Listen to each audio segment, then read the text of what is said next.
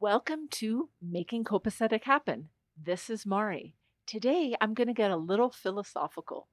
The difference between minimalism and frugality.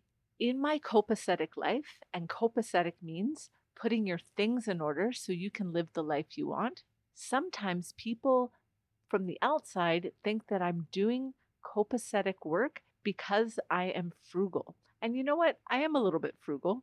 I like to put my money and my time and my resources towards things that I think are worthy. And I'm not really a wasteful person, I hope. Waste not, want not is my philosophy.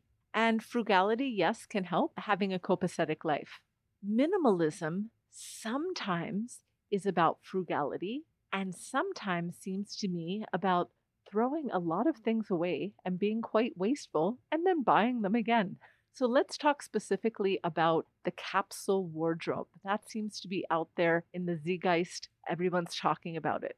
So a capsule wardrobe is a small amount of wardrobe pieces that you have. You don't have a lot of extras.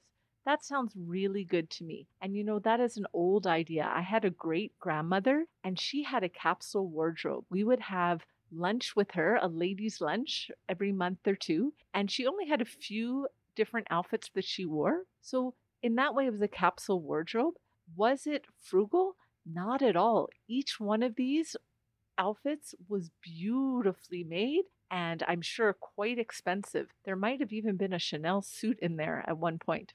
So, frugality and simplicity and minimalism are not all the same thing. Now, one thing that this great grandmother of mine did not do is she didn't throw away all of her things every year, which sometimes minimalists tell us to do. So, let's take a consideration of the distinction between frugality, using resources wisely, minimalism, only having a few things, and know which one we want to focus on in order to have our copacetic life.